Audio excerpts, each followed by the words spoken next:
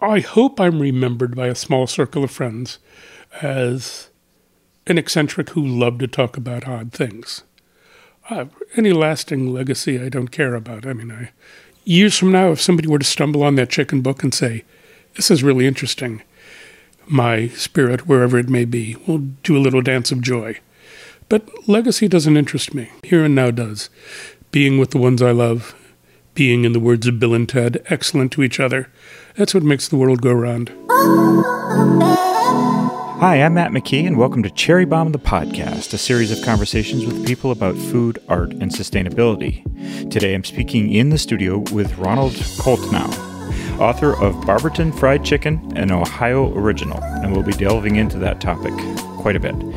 This episode of Cherry Bomb the Podcast is sponsored by High Stakes, a part of my Sweet Blast series of limited edition photos available at theartofmattmckee.com. I created the series of bright, colorful, provocative images with the mission to start conversations in the room about the bigger topics of food, art, and sustainability.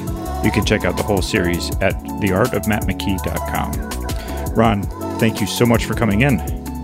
Thanks for having me, Matt. One of the things that always fascinates me is how people have so many different aspects to their lives, and they always have some subjects or concepts that they're willing to take a much deeper dive on.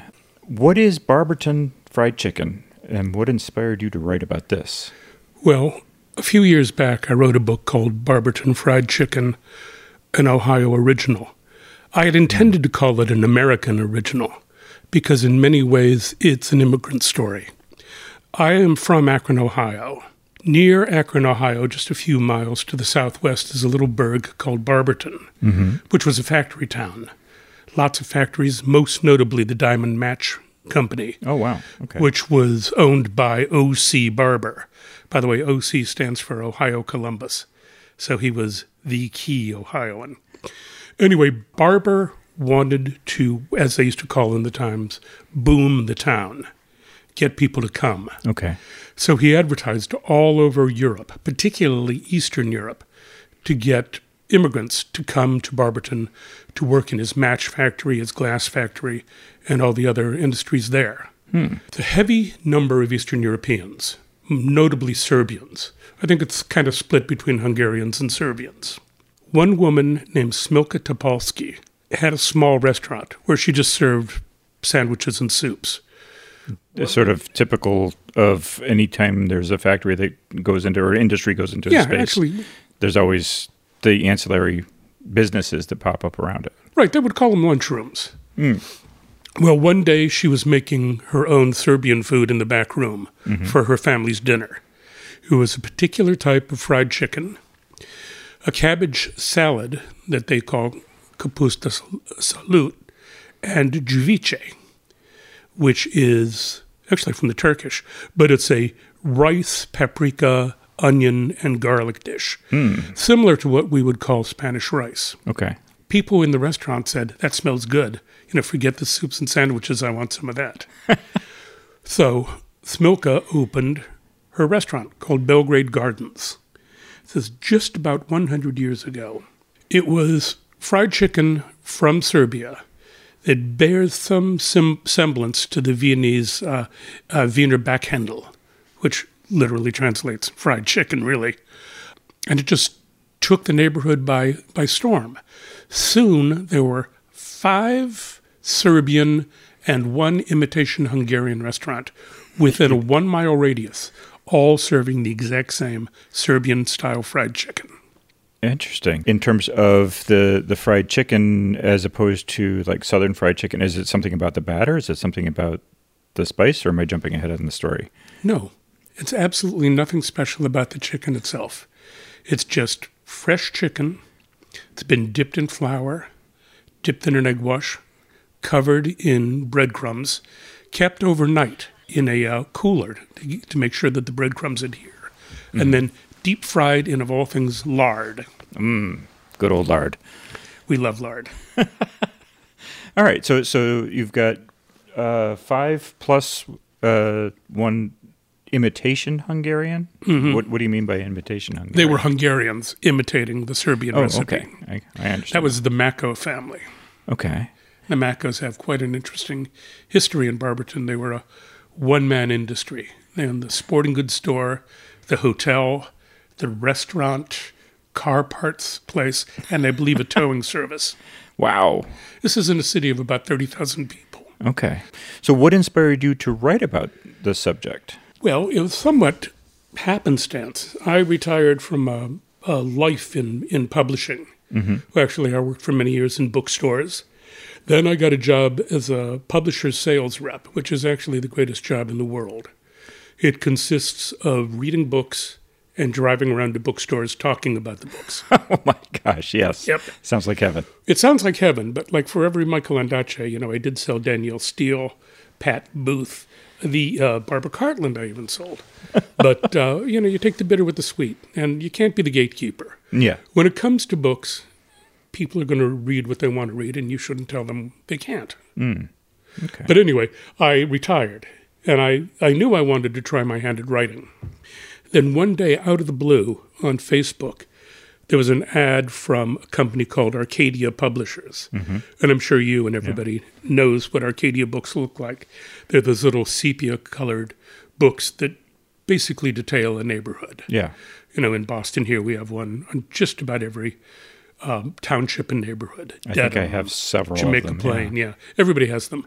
Well, they have a sister company called American Palate, which is only about regional food. And regional food is one of my passions in life. Whenever I go somewhere, I try to eat like a local. Well, the Serbian chicken was the regional food from where I grew up, in Akron. And we would eat there in the summer, mostly every single Sunday after swimming. So when they said we're interested in regional foods, immediately the light bulb went off. Serbian fried chicken. Yeah. So in terms of research for something like this, part of it, I assume, would be reminiscing and thinking about the times you did the family dining. But then there's also the feet on the ground where, there are myths and legends about restaurants, family restaurants all over the place. But actually, to get to the truth of them, you have to actually do the homework. So what was your next step?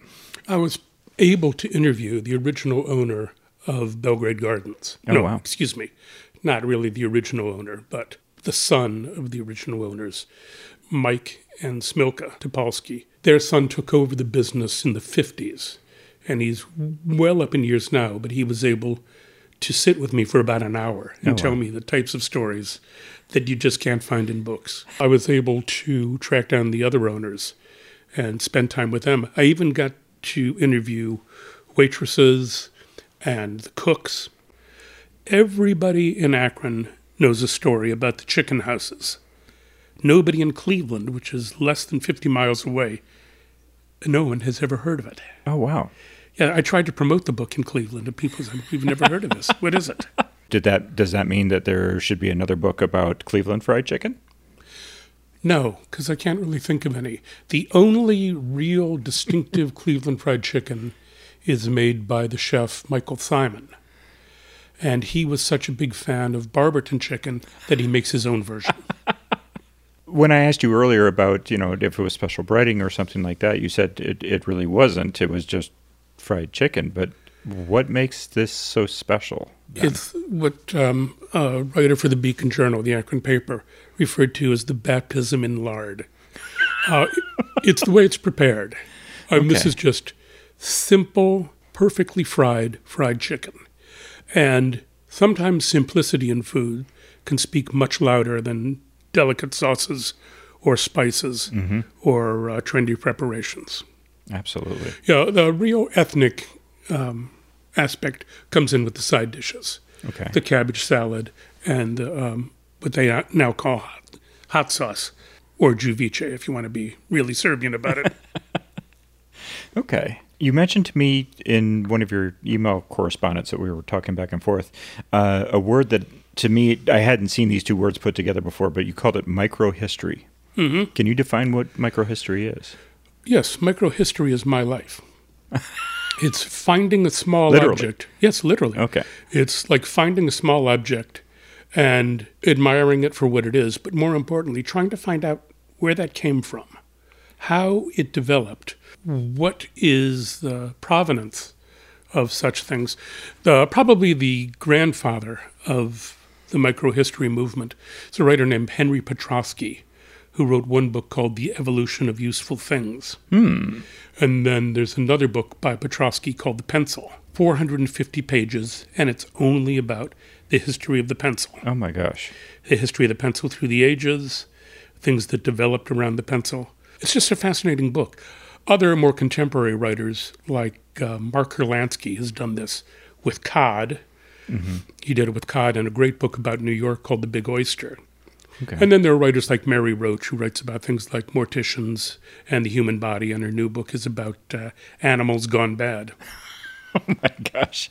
Yes. There was an author that I saw who was talking about fire, and that was his whole subject. It was when I first came out with my Promethean Dreams series of photographs that it just kind of resonated with me, and I wanted to find out more about it and do a deep dive into sort of the history of fire, as much as you can do history when it's in prehistory, which was fascinating. And there was another one about poop.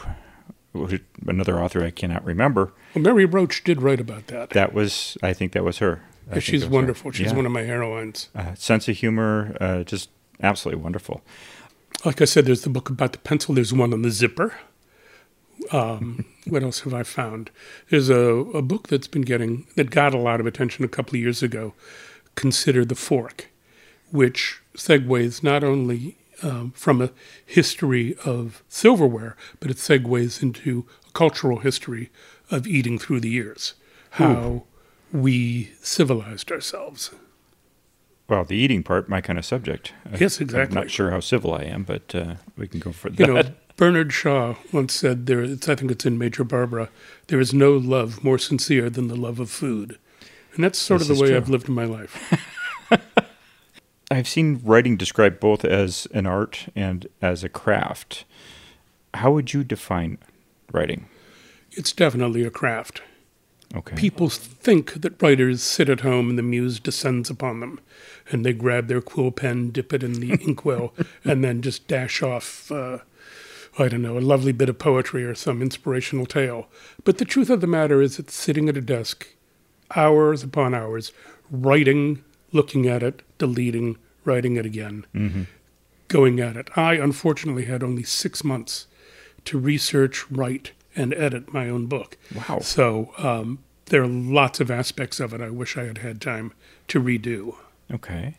In a perfect world, how long would it take you to research a subject like this? Well, I'm researching a topic now, and I've been at it for 2 years solid.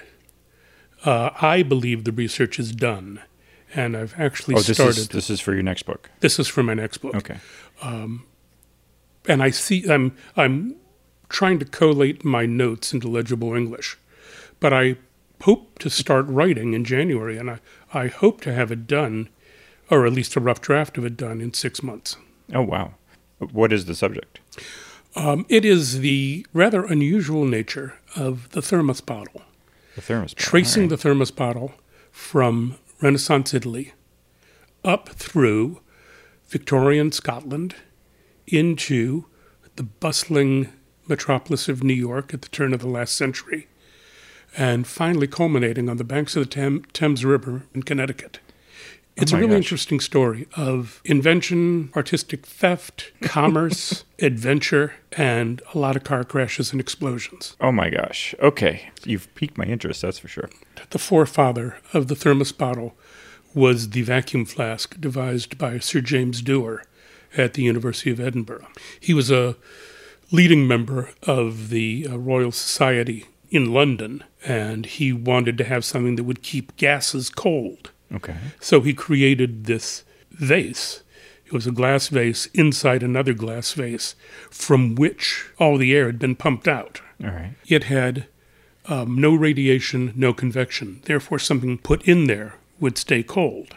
And he used it to lower the temperature using a number of different techniques and found that it could stay cold for hours. In similar fashion to my wife's hydro flask that she uses to take ice water to work with her. It's all the same technology.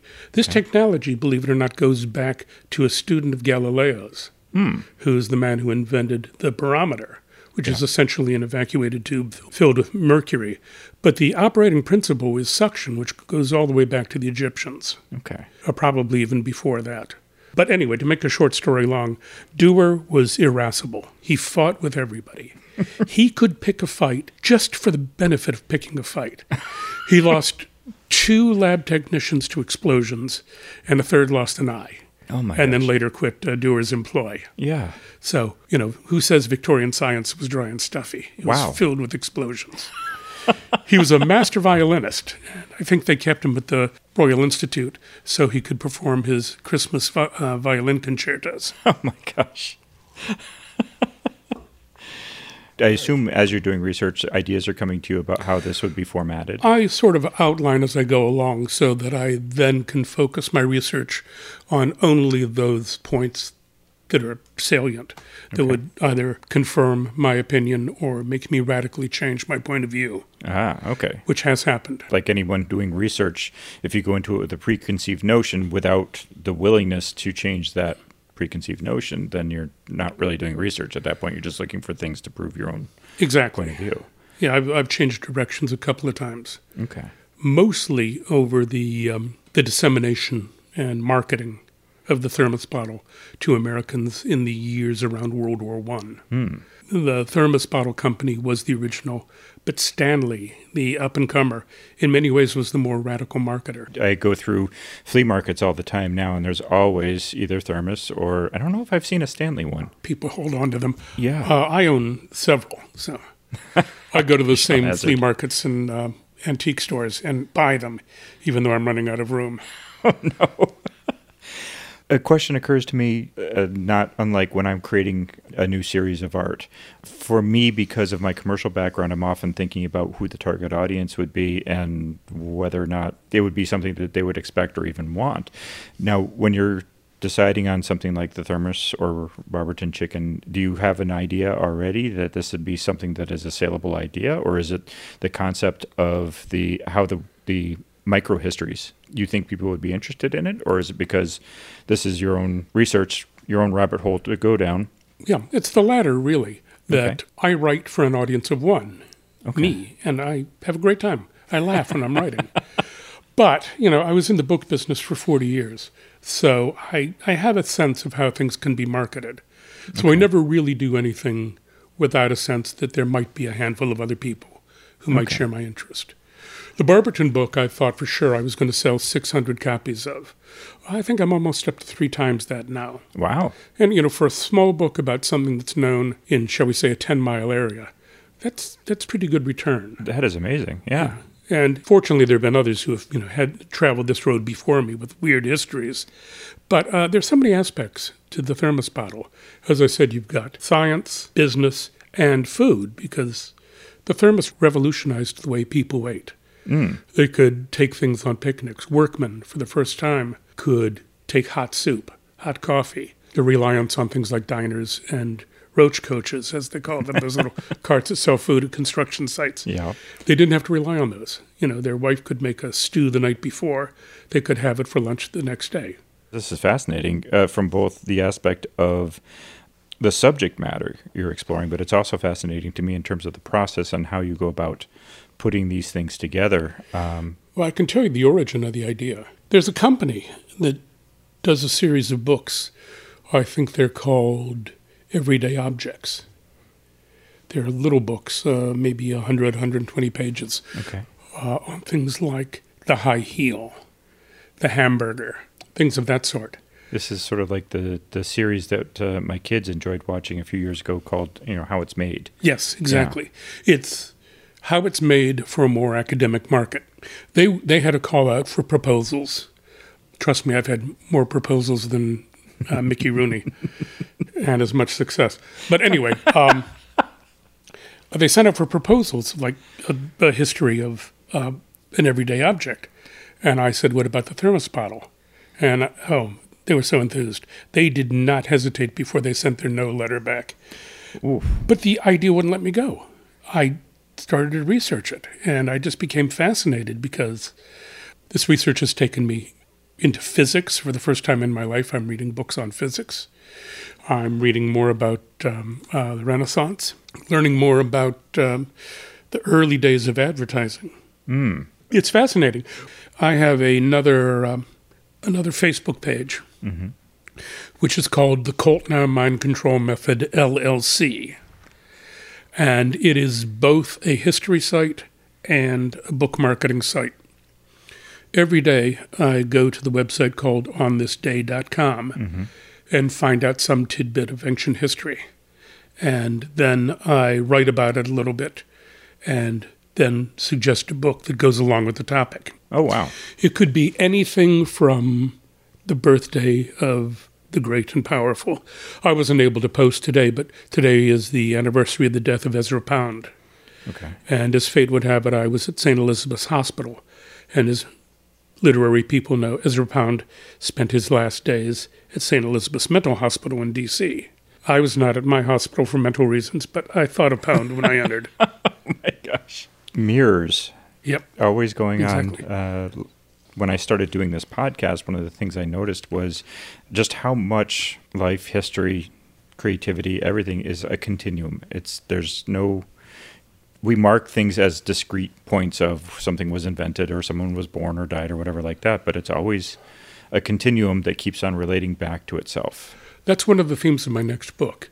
I can't remember if it was Tacitus who said, success has many fathers. But whatever it is, failure is an orphan. It's words to that effect.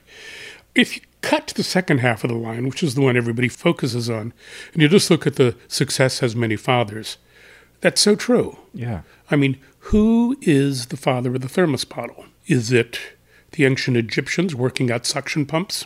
Is it Galileo's student, Evangelista? Was that his name? It may have been his first name. Oh, he and I are on first-name basis.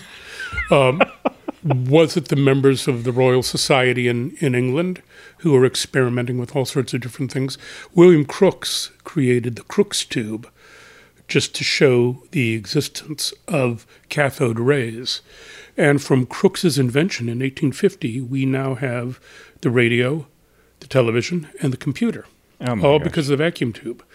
Crookes was a contemporary of Dewar, so Dewar knew his work. Did Dewar invent the vacuum flask, or was he just toying with the one that Crookes had worked on? Yeah. There were French scientists who had preceded him. Then, when another person, shall we say, adapted Dewar's idea, Dewar sued. The man involved, which is a man named Reinhold Berger, said, yours is a flask for lab use. Mine is a bottle for keeping hot coffee in. Going to a slightly more personal note, what drives you to get up in the morning and go, I've found this thermos to obsess about, for lack of a better term. Let me go down that rabbit hole and create something that I can then show somebody else. Well, I'm glad you asked that question because I am perhaps less successful at it than I should be. But the truth is, when I retired from a fairly fast-paced, high-pressure job, I knew that if I didn't do something, I would just atrophy. I have 3 TVs, and they are all warm as we speak now. So I didn't just want to sit in front of the TV all day. Yeah. Knowing my own proclivities to be lazy, I vowed to myself that I would go down to my office every day from 9 until 1 and do something. Whether it was research, reading, playing spider solitaire, it didn't matter. But I had to be sitting at my desk in my desk in the hope that it would spur me to do something. I do that.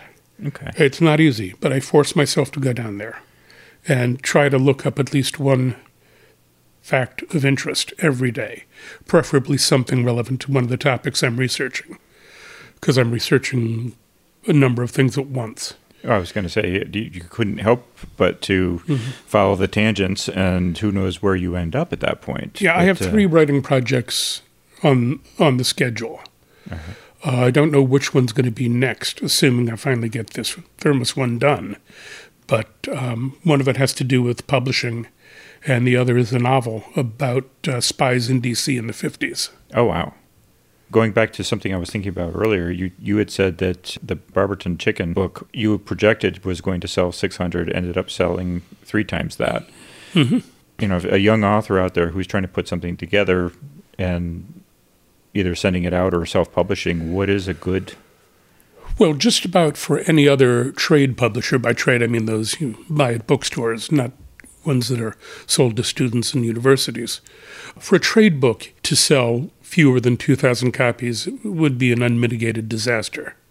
Okay. But for a small regional publisher like American Palette, it was a pretty healthy showing. Matter of fact, they immediately got in touch with me and said, we're ready for the next book. I was ready for the next book, but it sort of fell by the wayside when I had a major stumbling block in my research. I said, I'm sorry, it's not going to happen. But, for a book to sell, let's say, 4,000 to 8,000 copies for a new book, that's fairly successful for, say, a debut author without a really major hook. Yeah. I think when Cormac McCarthy's All the Pretty Horses landed on the bestseller list, I believe there were fewer than 8,000 copies in print. Oh, wow. I might be wrong about that, but I remember it was a very low number. All right. Ron, what would you like your legacy to be? Oh, geez. He was nice to cats. Okay. Oh, who was it? Oh, God, this old cornball. Remember, it's nice to be good, but it's better to be nice. I hope I'm remembered by a small circle of friends as an eccentric who loved to talk about odd things. Any lasting legacy I don't care about. I mean, years from now, if somebody were to stumble on that chicken book and say, this is really interesting, my spirit, wherever it may be, will do a little dance of joy. But legacy doesn't interest me. Okay. Here and now does. Being with the ones I love, being, in the words of Bill and Ted, excellent to each other. That's what makes the world go round. Thanks for listening to this episode of Cherry Bomb the Podcast. I'm your host, Matt McKee, and today I was speaking with Ron Koltnow about his book, Barberton Fried Chicken, an Ohio original, among other subjects. We covered a lot of ground. I'll have links to his website and social media in the show notes and at theartofmattmckee.com. Just click on the link for Cherry Bomb the Podcast in the top menu. I'm also available on Twitter for questions, comments, anything you like, at McKee Photo. Please share this episode to your Facebook and Twitter feed and to all of your social media so your friends can find and listen and join in the conversation. This episode of Cherry Bomb the Podcast could not have been done without the help of Suzanne Schultz and Canvas Fine Arts, the specialists in coaching for creatives. And of course, editing as always by the sublime Bill Shamlian at Orb Sound. Thanks for listening, and let's start the conversation.